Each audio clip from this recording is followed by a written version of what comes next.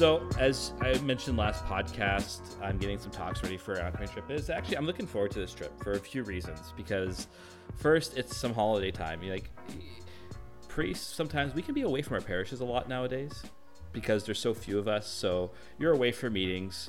You're away for... You get a couple extra days of holidays, usually after Christmas and Easter. In our diocese, we get 30 days of holidays a year, plus a couple days extra after Easter and Christmas. Oh, that's interesting.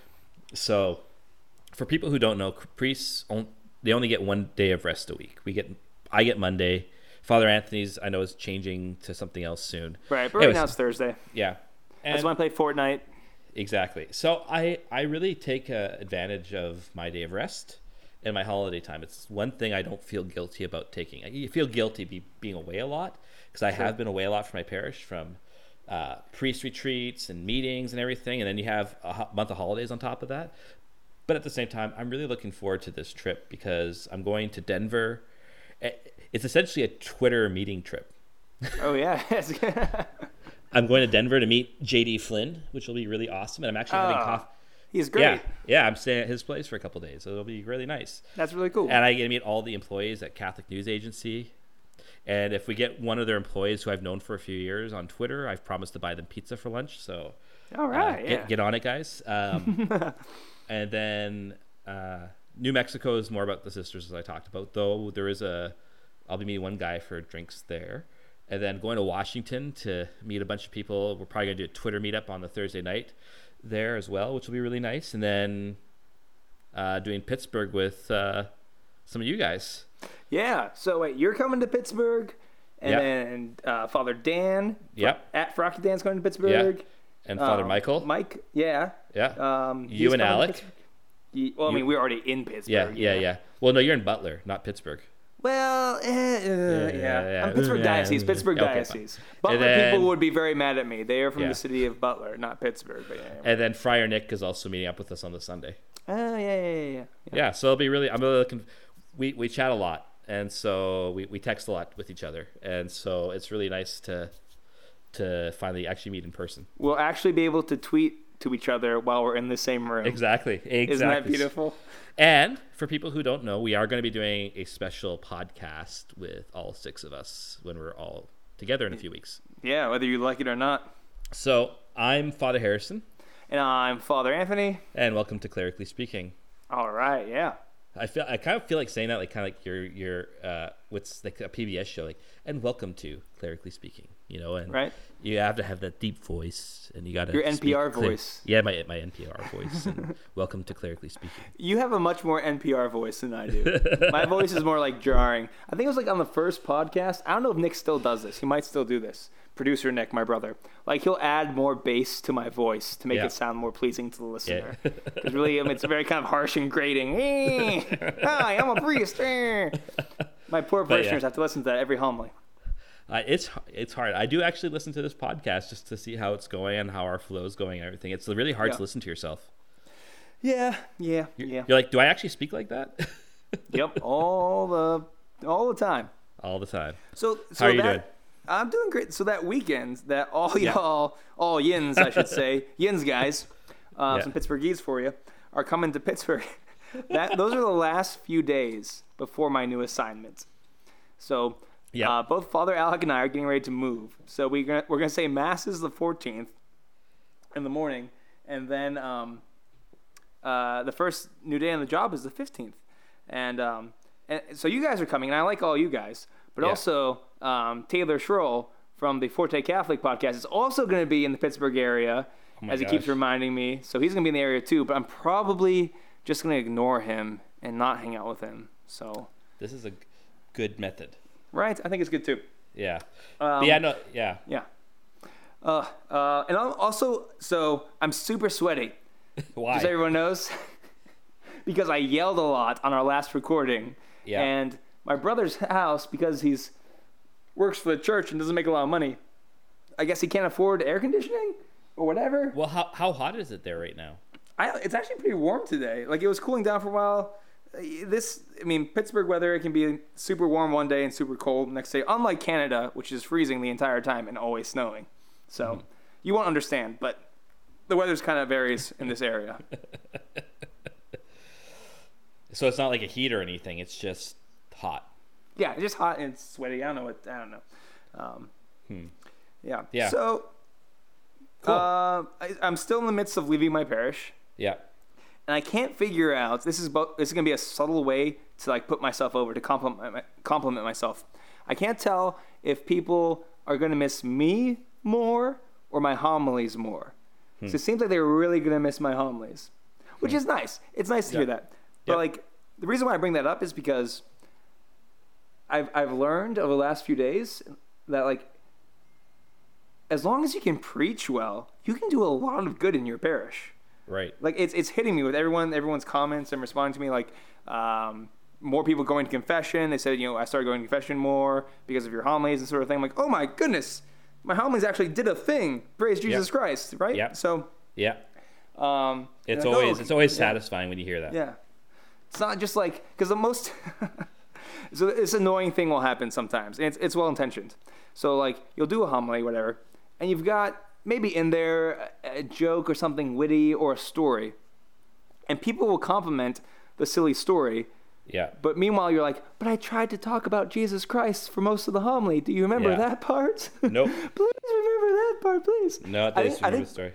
I think part of it is like it's hard on your way out to be like, Father, that homily really touched my heart and made me rethink my entire faith. Like that's a very vulnerable thing to say to someone if it happens. It's much easier to say, hey, it's really funny to learn that you were terrible at baseball when you were younger, Father Anthony. Like that's way more fun. Yeah. It's interesting that you mentioned that. I was watching a video on YouTube the other day about. I love Fulton Sheen. I think he's one of the greatest preachers of the last century. I will agree with you. And I wish we could find full-length video. He did a conference once on the art of preaching. And so, anyway, so there's a kind of video that's kind of weaving in some of the clips from this video. And this one guy mentions about how the act of preaching itself is not our work; it's God's work, because we never know what line is actually going to touch people. And he says that this one man went up to a cardinal one day and he says, I want you to know that your sermon one day really changed my life. And he goes, well, where was it? He goes, oh, it's at this church over here. He goes, oh, okay. Well, what part of the preaching did I talk about? He goes, well, you said in your sermon, that's the first part. Now we're going to go on to the second part. And it kind of hit me. I just finished the first part of my life, and now I'm entering into the second part of my life. Just a throwaway transition line. Exactly, right? Yep. But it shows you that it's the work of the Spirit. And I don't know if you've ever encountered this, but people will say, I really love this about your homily. I'm thinking, I didn't say any of that. That has happened. And yet they hear that, and it touches them, and that's awesome. Yep. Yeah, it really is. It's very, it's good. It's like, okay, God can do something with me, even though I'm very silly. Yeah, exactly. Cool. So, shall we get on to Summa Tweetologica? Without any further ado. Summa Tweetologica. Summa Tweetologica. Summa Tweetologica. Summa Tweetologica. We talk about the tweet.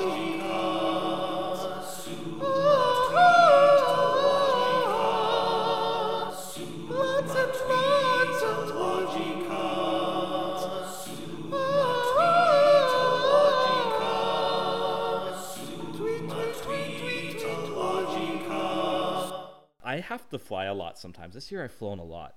And so you get used to how airlines work, zones, about status and stuff like that with Air Canada. Jennifer Fulwiler. We're going for the big guns here. Yeah. Jennifer Fulwiler says, if I were a flight attendant, I'd make up boarding classes. Now boarding Platinum Plus, Star Alliance, Gold Medallion, Regal Viceroy, Emperor's Choice, Diamond Scepter, Bronze Earl, Cloud Baron, and Sky Wizard members.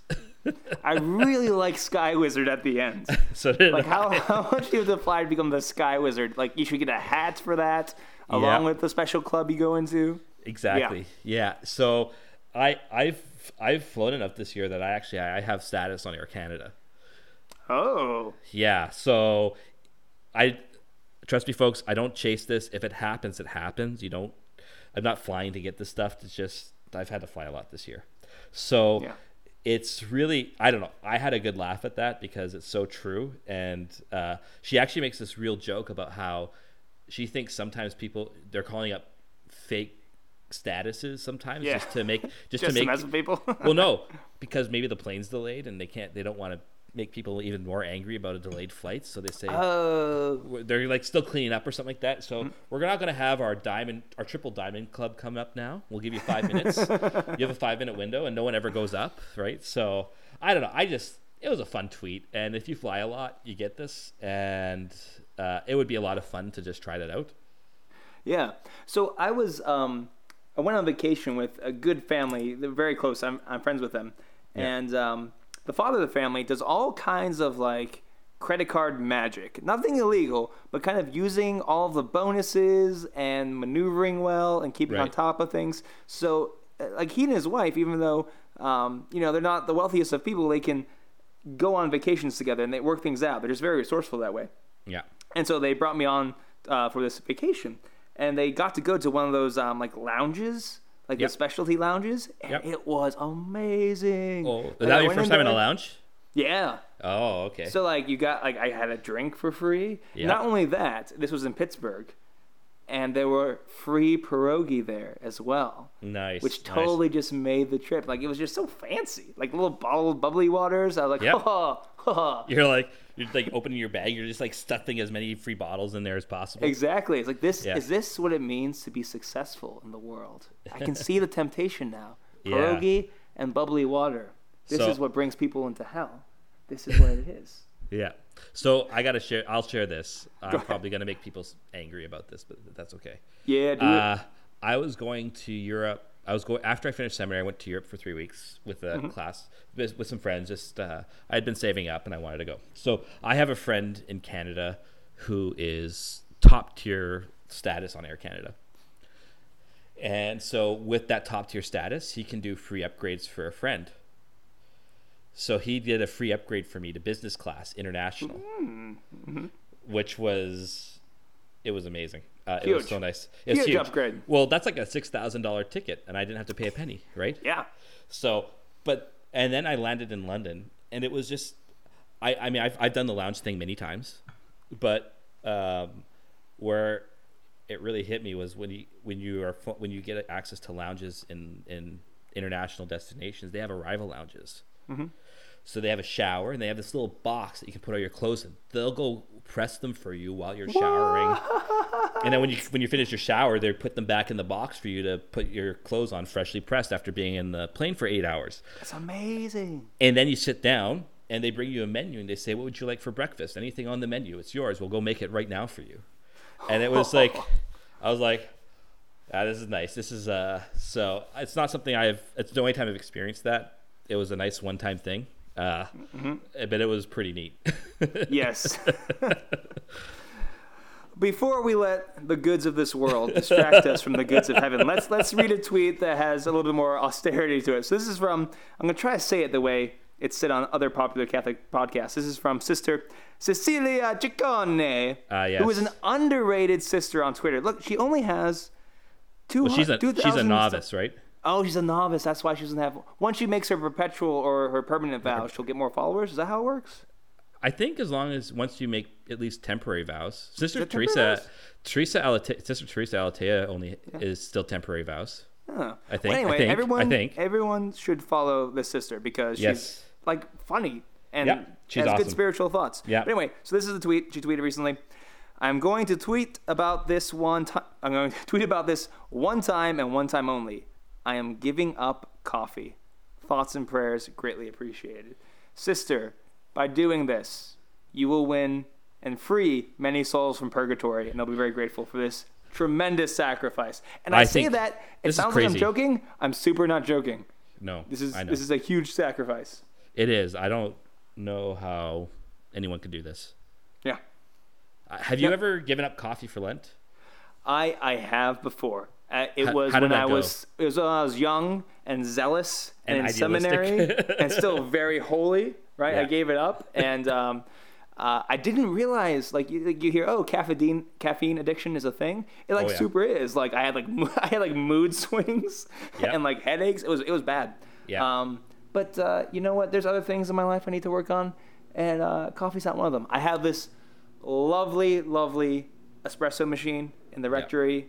It has saved my life and the life of my parishioners more times than they even know. Yeah, I refuse to give up caffeine. I tried it. I did, again, same thing when I was younger and more idealistic. I gave it up. It was I'm not a morning person. I've never been a morning person. Yeah. It takes me usually till about noon to actually wake up properly. So I am right there with you. So I'm the type of person I can stay up, but I get energy at like 10 o'clock at night, right? So I need caffeine to get me going in the morning. And I just kind of decided I'll never give up coffee because I will be a penance to others if I do. Yeah. Because I've had those days where for whatever reason I couldn't get coffee, and then oh my gosh, the headaches, and it's not fun. And God bless her. Pray for her sisters too, because for that first week. Right. Pray for that community. Yeah, exactly. It's gonna be rough. Yep. So yeah. All right. So actually, do you have another one? Because I want to bring up one, but I think it'd be a good one to end with. Okay. I want to bring up Katie's, but I want to bring it up at the end because I think it's a bit more of a discussion. Okay, let's see. Something that's light and fluffy. Let's do this one from Hunter that you picked. Hunter's tweets are always light and fluffy. Let's see. This is from @Hunter Lanceman. What did he say? Was seeing red during Mass. Oh, no, this is a big one. It is a big one. This was a mistake. We're going to do it anyway. Okay. It's too late. We've already gone in. Oh, Lord have mercy. All right. Was seeing red during Mass, hearing a homily that Kavanaugh's accuser was a last-ditch effort to throw a wrench in the works and a travesty that it's happening to him. Okay, so rules for engagement with this tweet. We're going to use this tweet to talk about the idea of talking about politics on Twitter. And homilies. Right, and homilies. So, there are plenty of other podcasts that can talk about the Kavanaugh thing. That's their job, not ours. We ain't doing that. Okay. So, politics and homilies. The only time I preach about politics in homilies is when I'm saying that we use politics as an idol. Yeah. That's one of the big things I preach about. We actually care more about who is the president than who is Jesus Christ. Yeah. Very much so. Exactly. I can say words like heaven, hell, sin, grace, things with eternal consequences. People don't care. If I say the word Republican or if I say the word Democrat, everyone is on the edge of their seats. Because here's the thing. Everyone suspects that Father agrees with them and agrees with their politics. And politics are the only thing that actually matter in this world. Yeah. Which is stupid and wrong and dumb. I know it's stupid. That's why I'm saying amen to your, not to that opinion, but. Yeah. So. I kind of go the same route that to remove the idolatry of it all. I have got a couple where I've talked about some decisions we've had to make as a nation. So I remember last time, just before our federal election, in Canada, it was the Supreme Court struck down the laws against euthanasia here, but it was up to the Parliament. I know these are all just blah blah words to you. Parliament. Yeah, I'm totally ignoring Prime Minister. Go ahead. I'm sure somebody thinks this is interesting. Whatever. Anyways, so it was up to the new Parliament essentially to establish a law surrounding euthanasia. And so I just preached on this, saying what we as Catholics have a duty to do when informing our conscience about who we're going to vote for. I didn't say who to vote for. I just said, here are the categories that we need to take into account. I had some pretty mean reactions to it because people were essentially saying, well, you're just saying I can't vote Liberal. I said, I never said that. I'm just saying these are things you have to take into consideration. But if I take those things into consideration, I can't vote Liberal. I'm like, that's not my fault that the Liberal Party stands for those things. But I'm not saying that. You have your own conscience, right? It was just, it's funny how people read that. So that's about the closest I've gotten to politics. But I'm very careful. I don't call out. Someone would have to do something very atrocious politically for me to call them out personally in a homily. Right. I'll speak about abortion. Abortion is wrong. Yes, and it is a greater sin and a greater deal than other things. Yeah. And so, I'll talk about that. But that's not... I mean, it's a political issue because it's a moral issue, but that's different. like, I think we can provide what the church provides, which is these issues and how the church stands on these issues as far as social justice and abortion and euthanasia and care for the poor. We need to inform consciences, but that's all I'm going to do. Right.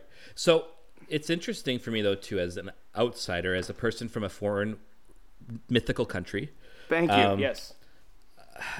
Looking at the American situation, I've heard this a lot, like people preaching about, your SCOTUS pick or whatever, and people really making their politics into their religion in a homily and in sermons. And this is such an interesting, like, as the outsider, this is very interesting to me because we're so apathetic towards politics in Canada.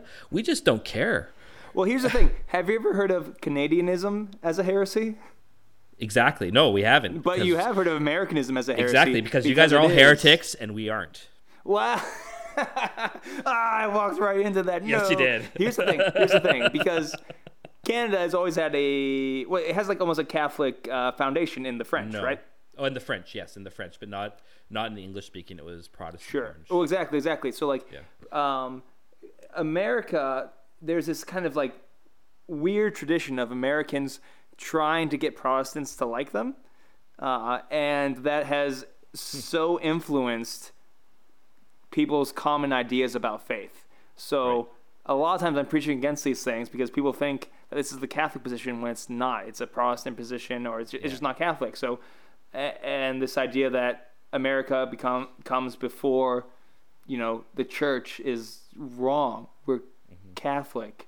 And so I have to constantly preach about that.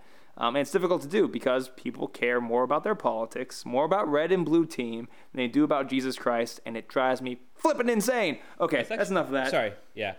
One quick point. You actually, I thought you made a good point there, though, about how people will, like, their blood will boil if you mention a political position that they don't agree with. Oh, yeah. But it won't boil if you say, if you do this sin, you're going to hell.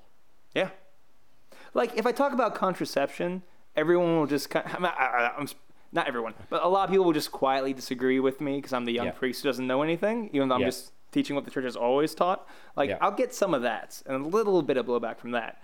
And I say this because I've said the words Republican and Democrat just to get people to listen to me. And I talk about how politics, it takes over our lives and is dumb. So, and you can feel the tension in the room. It's amazing. Yeah, I know. It's really, it's interesting.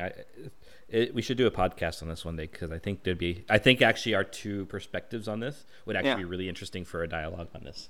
Okay. All right. So, last one. It's a bit of a thread, and there was actually a lot of different stuff in it too. Katie Prejean McGrady was saying how she spoke at a Catholic high school assembly, and she said that was a tough crowd for her, right? That they weren't disrespectful or rude, but it was just so evident that they so rarely hear about the abundance of God's perfect love. And right? What? Yeah. What? Why are you? Because I felt emotions. That's how I express myself. Oh, okay. But continue. I'll express them in a more coherent way when you finish talking. Okay, so hopefully. I kind of responded to it saying, I wonder if this kind of goes deeper, something that we've kind of talked about here and there too, that there's no religious sense, to use Giussaniism. There's no religious sense in these kids. There's no desire for God. And so even if we hear about God's love for us, it doesn't actually touch the heart because we don't desire that. And so it just kind of goes, I don't know. That's just, and she said, well, she said she agrees with that. Anyways, I just thought it was a really interesting tweet about just how hard this work is and how much we have to bend ourselves to make youth and people far away from the church to be able to hear just like the basic message of Christianity. It is tough work. You have to bend. You have to simplify your language in a very radical degree. Okay. Yes and no. Hence the reason for my meh sounds, which, just to mess up what you were saying, that is distracting. But anyway, because I agree with some of those points, but young people are lied to all of the time. Right. And if they're not, even if it's not malicious lying to, it's a they grow up very often without reliable and loving and competent authorities. So they might have one of those attributes. They might be competent, but not, I don't know. But like they grow up without this kind of home or foundation or faith or something like that. And so when you're talking to them, they're going to assume right away you're one of these people who just says stuff and says stuff that they don't mean. And this is one thing that is good about young people. And I don't know why, but they can sense authenticity kind of right away. Okay. And if you are first authentic with them, because that's the problem. A lot of times, like, older people try to sound young, and it's tempting to do that or try to relate to them. I've known, people of the boomer generation who are just themselves, and the youth group falls in love with these core members, these people who are, because they're just themselves. They're not trying to be anyone else. Yeah. So and this is actually, I'm not talking about Katie at all right now. I'm just off on a tangent because I have, no idea. But if you can do that and just be yourself and talk in a real way, not trying to talk to them, not trying to implement a program in your conversation, but you just talk to them, the response comes pretty easy. In my experience, I don't know if that's just because I don't disagree with that at all. I would totally be on board with all that. I just but like if you're being brought in to talk to a school, for example, it's hard work. It is, because I'm just saying, it's showing to me that listen, it's hard. You can be authentic as all you want in a large school assembly or whatever, but you have no relationship with those kids often, and you can't really establish one either. You've been brought in, you've been kind of parachuted in to do this talk. Yeah, that takes and skill. That's right, and that takes skill. Yeah. And so when you're doing those events, I just find that these kids have lost a lot of meaning and purpose in life. Like you said, they've been lied to so much that when they hear the truth, they can't even recognize it. But yeah, it's interesting you mentioned the youth group thing too, because I just had our first youth group the other night, and I said to the kids, the first thing I said, listen, you guys are teenagers. I'm 35. I don't get teenagers anymore. I'm not one anymore. And I have no desire to try and pander to you and to try and be someone I'm not. So you're just going to get me for who I am, and whether you like it or not. But it was really good. And then I said to them, what kind of things do you want to talk about this year? Because we're small, we don't have a program or anything. So I'm just going to do that. And I have like a list of 12 different topics to do with them now, because they all gave me good stuff. But it's like, I find when you're right. I think authenticity is a big thing too, though, for sure. Yeah. Oh, speaking about being old. Yeah. So I'm 29, and I was pretty sure I wasn't old until I saw like a bunch of 20-somethings, like early 20s, on Twitter saying you can tell people are old if they use reaction GIFs on Twitter. And I was like, I use reaction GIFs all the time, and I enjoy that. Oh. No. We've become Facebook mums. I know. Isn't that horrifying? Oh my gosh. No offense to any Facebook mums. The worst thing was, I was like, I'm going to keep doing it because I like it. And I was like, oh no, that definitely means I'm old. Oh no. The things we criticize in others, we start to realize we actually end up doing ourselves. And that's wisdom. We will be the boomers. And now it is time for presbyteral exhortations. Oh, yes. Quite good. Indubitably. I bet they can't wait to learn. They're gonna learn so much. It's my favorite part. It's the best part.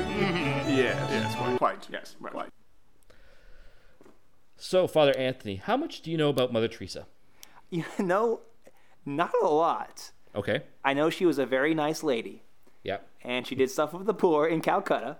Yep. She had some sort of experience on a train, and then she was holy for a long time, and then she didn't experience the feeling of God for a long time, and she's a saint. The end. And people really like her. That is what I know about Mother Teresa. Oh, and atheists really hate her. I'll add that. Oh my gosh, don't even get me started on what's his name there? Hitchens. Christopher Hitchens. That is what I know. So I was that way myself until I want to say it was 2007 when her book "Come Be My Light" came out, and it was making a lot of. I don't know if you remember this at all.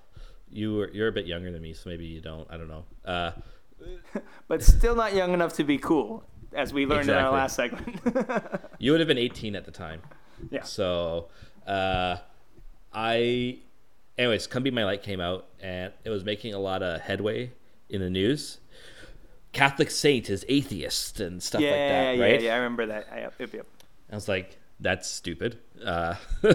So I said, well, I better go buy the book and read it. And I read it, and I fell in love with it pretty much immediately. And so I read it I've read it about a dozen times now.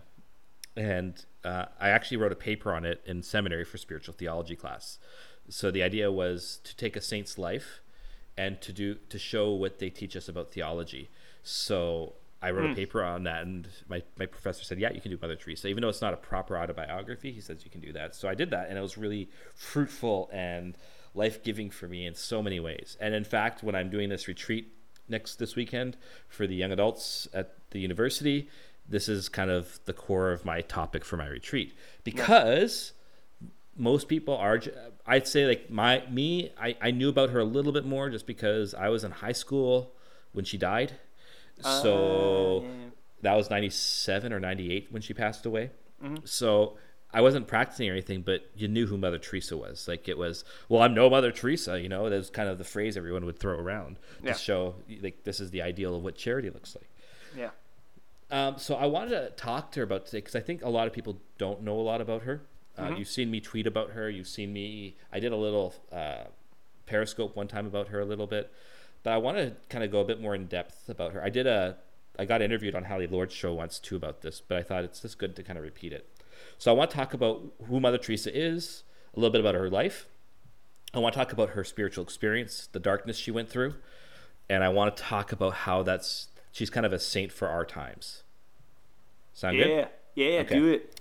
All right. So let's talk a bit about her life. So she was born in Albania and grew up in a Catholic family. She did her first communion. It's really weird when you read this stuff from like the early 20th century. She was 5.5 when she did her first communion. That's a weird. Wait, when did we do first communion? 7 is usually the age now. This was before the law that said age of reason. Okay, but then so wasn't it older before? At least in the Latin rites. I have no idea. Meh. I don't know. Anyways, she was 5.5. For the record, we should receive communion when we're babies. Continue. Oh, yes, that was another podcast. Drop that bomb. Continue. I agree. So she was 5.5. She received her first communion, and she had a deep desire to save souls for Jesus. But when she was growing up as a child, as a teenager, she had a pretty ordinary life. She would go to Mass every Sunday. In her teenage years, even, in fact, she always had the sense she wanted to be a nun, but she started to doubt that when she was in high school, and she kind of hummed and hawed and thought maybe I'll just get married. Mm-hmm. So it gets really interesting hearing this already. You realize that there's nothing supernatural about her early life in terms of her vocational discernment or anything, but she eventually did decide at the age of 18 to join the Sisters of Loreto, who are kind of like female Jesuits in many ways. What do you mean by that? I mean by crazy people? No, I mean by that they follow Ignatian spirituality and that they're very intellectually formed, and they take on a large teaching ministry and stuff. And she wanted to serve the poor in India, even through these sisters. So she went off to Ireland to train for her novitiate and stuff. And then once she made her first vows, she was sent down to India. And it's very interesting. We don't know a lot about her early years. She refused always to talk about them. Huh. She said, they're not important. Which actually, that tells you a lot right there. Because it really wasn't, because it's not to say that they weren't good or anything. They don't tell you anything about her mission. Yeah. So why do I need to talk about that? Right? Which is really cool, right? When you read the letters, you hear around the age of 25, she's writing a priest she knows. And she says to this priest at the age of 25, I have not thought of self for some time. See, now, okay, if a young person were Yeah. to come to me and say that sentence, You would I would laugh be at like, them. that is some sort of sentence that you're parroting. There's no way it's true, Right. right? Because that happens to a lot of young people. Like, they start reading the Saints and then start kind of parroting these things. And this happens genuinely. I don't fault people for that. It's something that, like, It's part of good, who we are. zealous youth. Right, absolutely. But, like, I'm also kind of quietly being like, this is probably BS, but it's Yeah. okay. It's okay. Yeah. Yeah. I feel like you're going to say it wasn't from Mother Teresa. It wasn't. So before I want to just speak quickly. In the mystical tradition, there's kind of three traditional stages. There's the purgative, the illuminative, and the unitive stages, right? Yeah. The purgative stage is about detaching yourself from mortal sin. The illuminative stage is about detaching yourself from all other forms of sin. And the unitive stage is that you have perfected charity and you are in deep union with God always. You have stopped thinking about yourself. Dun, dun, dun. And she achieved this by age 25. Not too shabby. And I was talking to the postulator of her cause, Father Brian, one time, and he was saying that he figures, by reading other documents, she probably achieves this stage sometime around the age of 23. So you have to, but I'm just thinking about what a punk I was at 23. That's all. yeah. I'm still a punk now, but And this should tell us something actually, that actually I think we overcomplicate the spiritual life, and we don't put in the effort that we ought to, and so we keep on wondering, why am I essentially always in the purgative state or the illuminative state? Yeah. Well, it's because you actually are lazy and has not worked at it. The real reason, like we just don't pray. Let's just be honest. Yeah. We don't pray. Exactly. So, but I think it gives me hope though too, right? She Yeah. achieved this in a short period of time. Because That she tried means- really hard and was super strong. And grace. Yeah, that's what I was getting at. Right? And grace, This is God's obviously, work in right? her. Of course, right? But she was always available to that work being in her. Yeah, absolutely. So anyway, this is an important point to reach, because when I'm going to talk about the darkness she experiences later on, it's not a dark night of the soul. She's gone through that already in these three stages. Yeah, it'd be good for you to explain that. Yeah, I want to People explain. get this wrong all the time. Exactly, and I want to wait till we get to that point. So, anyways, she eventually makes her final vows as a sister of Loretto in Calcutta, and everyone who speaks of her noticed nothing. That they would even say that she was kind of the least of the community. She did nothing or out of the ordinary. They found her very average, right? Mm-hmm. But everything changed on September 5th. I think it was 1945, if I remember correctly. She was on a train back from Darjeeling, where she had just done her 8-day spiritual exercises. And in the midst of her train ride back, she had a mystical experience of Jesus. She had 3 visions. The first was a vision of Jesus on the cross. The second of him saying, "I thirst." The second, I might be getting a couple of my details a bit wrong because I don't have the book in front of me at the moment, but Sure. The second vision was Jesus on the cross with all these poor Indian people, and by Indian I mean from India, people surrounding him saying, "I thirst for souls." And the third is a vision of Our Lady with that saying, and essentially Jesus saying to her, "I want poor nuns in the clothing of the people from India to serve the poor. I thirst for these people. Will you do this?" Mm-hmm. And I forgot one point, and this is really important. Sorry, I have to track back a bit. Before 1942, she makes a promise in spiritual direction that under the pain of mortal sin, she would not refuse God's will. She would refuse God nothing. Okay. And if she refused him anything, pretty intense. it is intense. Her spiritual director allowed her to take this vow because she was already living it. So don't make that promise, people. Don't do it. This is the thing. Like, a Do lot not of people, do it.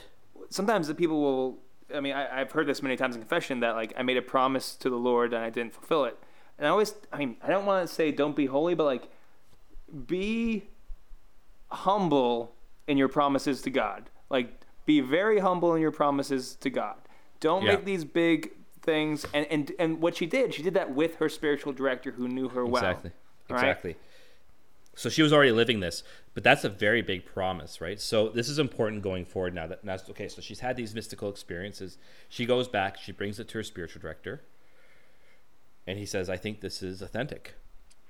Wow. So she starts writing the Archbishop of Calcutta, saying this is what, because she's a vowed religious in this community. She's made permanent vows. In the eyes of the church, you really can't, there's a canonical process to be dispensed from those vows, but that takes time.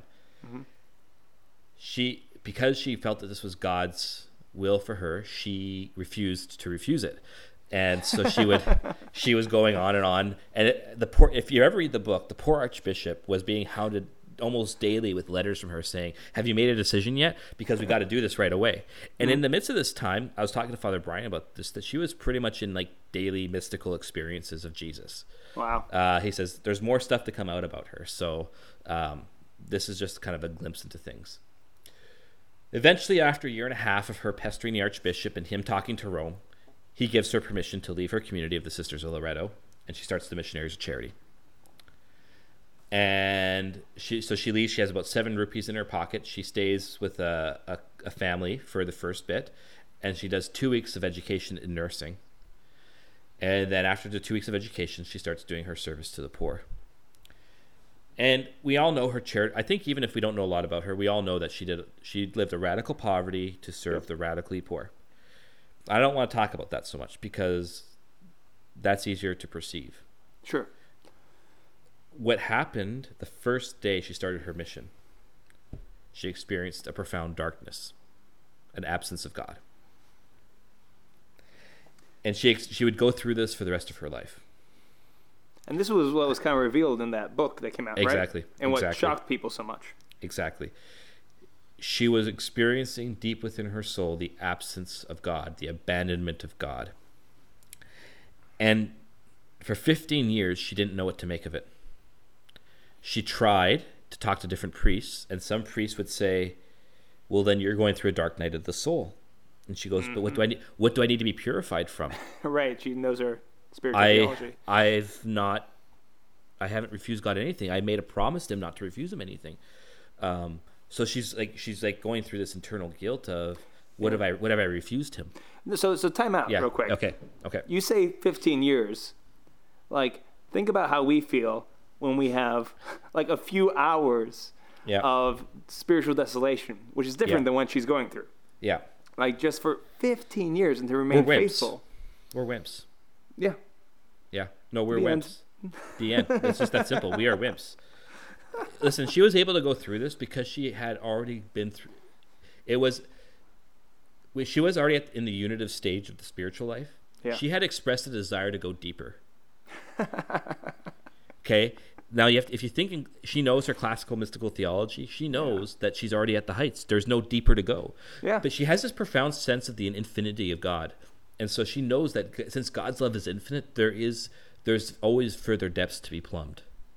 And so it's a deeper expression of the unitive way that she's starting to go through, essentially. She was rooted in God's love so much that even though she never felt his love, after this, she was able to kind of persevere through it because she knew he was present and she remembered her promise and her vow to refuse him nothing. Yeah.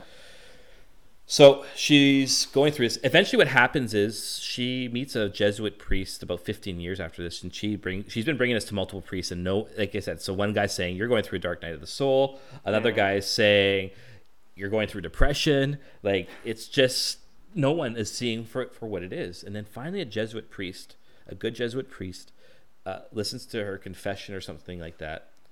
He goes, God has drawn you deeper into his love. And then so they get aside and meet, and you see these in the letter of correspondence, that he was able to help her see that what she was being drawn into was not a dark night of the soul. It was a union with Christ being abandoned on the cross, and it was a union with the spiritual darkness of the people she served. Wow. Yeah. And though she wasn't able to ever make sense of all of this, though she was never she made sense of it, but I mean, though it never went away, hearing these words and having that direction going forward from this priest really helped her to see that actually God was still really close to her in the darkness. Right? She even says, If I'm ever to be a saint, surely it'll be one of darkness, so that I can leave the light of heaven to bring the light of Christ on earth. She embraced the darkness. Yeah. Because she saw in it the mission, this entering into the suffering of the other, not just in a physical way. That's what their poverty is meant to express as religious sisters.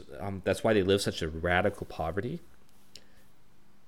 But it's meant to express also the interior poverty they're meant to live, the poverty of God's love, the poverty of not experiencing God's love, the poverty of that poor person over there who doesn't know God's love. I'm going to experience that too.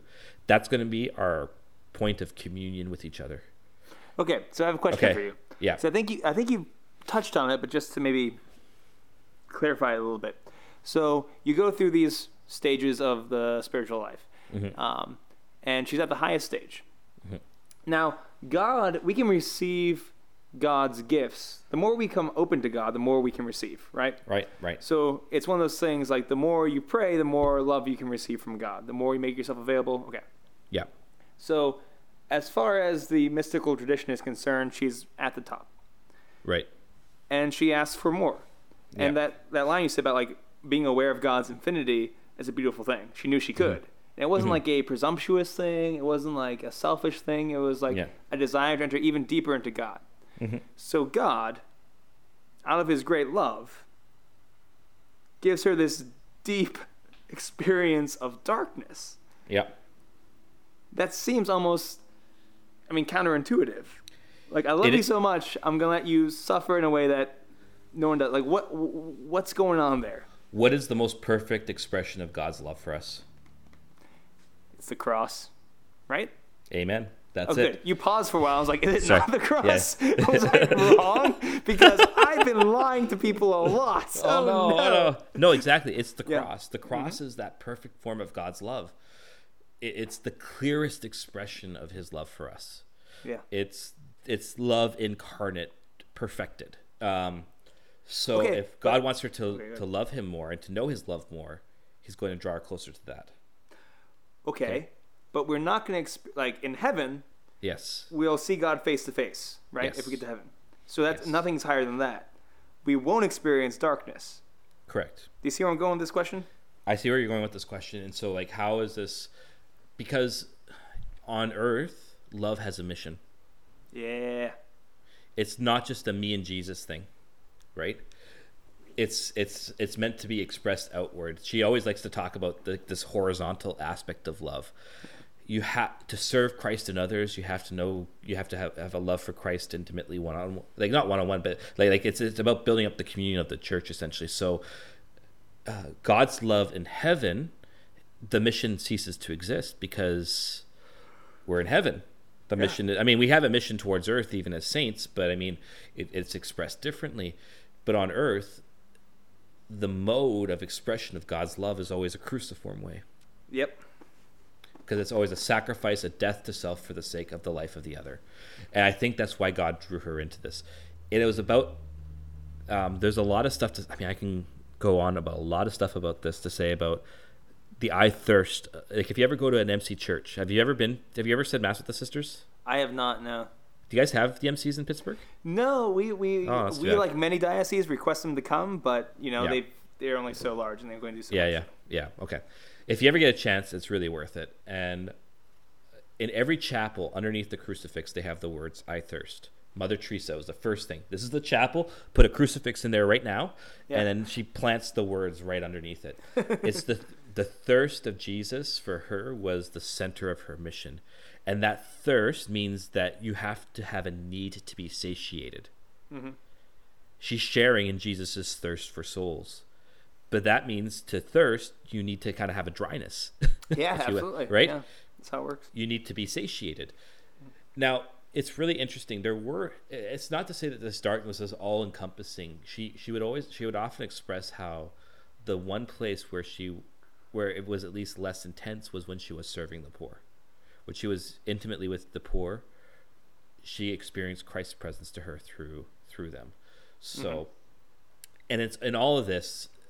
So, I want to get to this final point here in a second, but it's in all this that she develops a deep love for the Eucharist. She actually didn't start off with an hour of adoration with her sisters every day. It didn't start off in their constitutions. It eventually kind of formulated into it. And she saw us, and there's this great line in this video about her where she says, we go to the Eucharist every day to pray to Jesus so we can see him there, so that we can see Jesus in the Eucharist just as we can see him in the poor.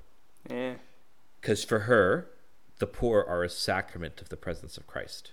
Okay.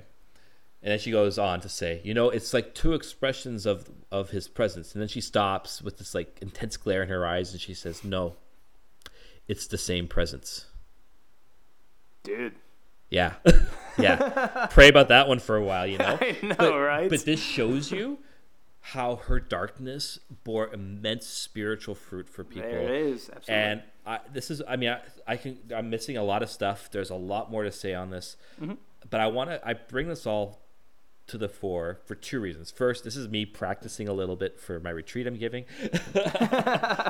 So y'all are victim to that, although this is coming out after the retreat. So, but secondly, the darkness she experiences is, I think, and this kind of ties into our Catholic Atheist podcast and a bit to our last podcast about the Tradning.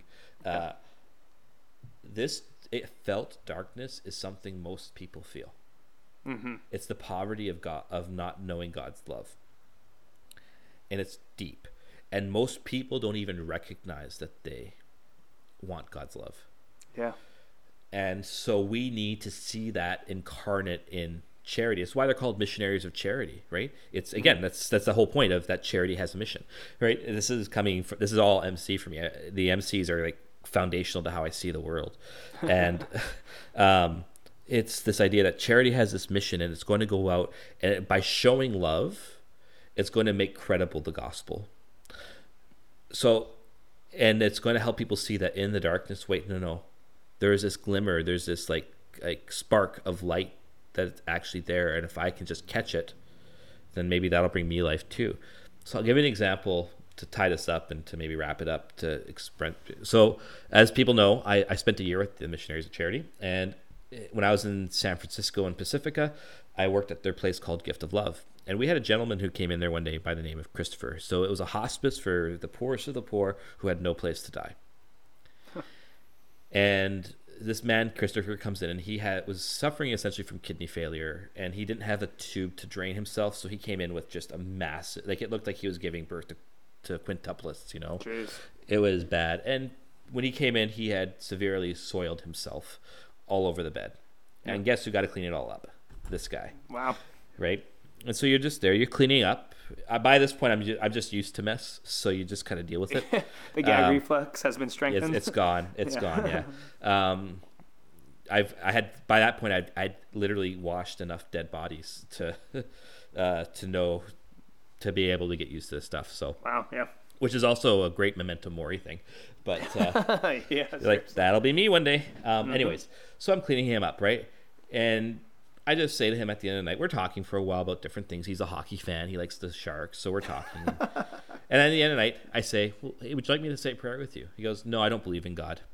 I said, okay, that's fine. Well, not that's fine, but okay. So I go to bed. I start praying for him.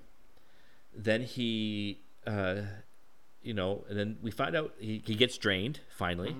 His stomach shrinks, and we find out we get him into the shower finally to wash him down, and he can't really do it. He's too weak to do it himself, so we have to be in there showering him away. And we find out that he loves showers, essentially. And we end up giving him a shower every day for like an hour, just because he's just so happy and at peace in the shower. Yeah. Right.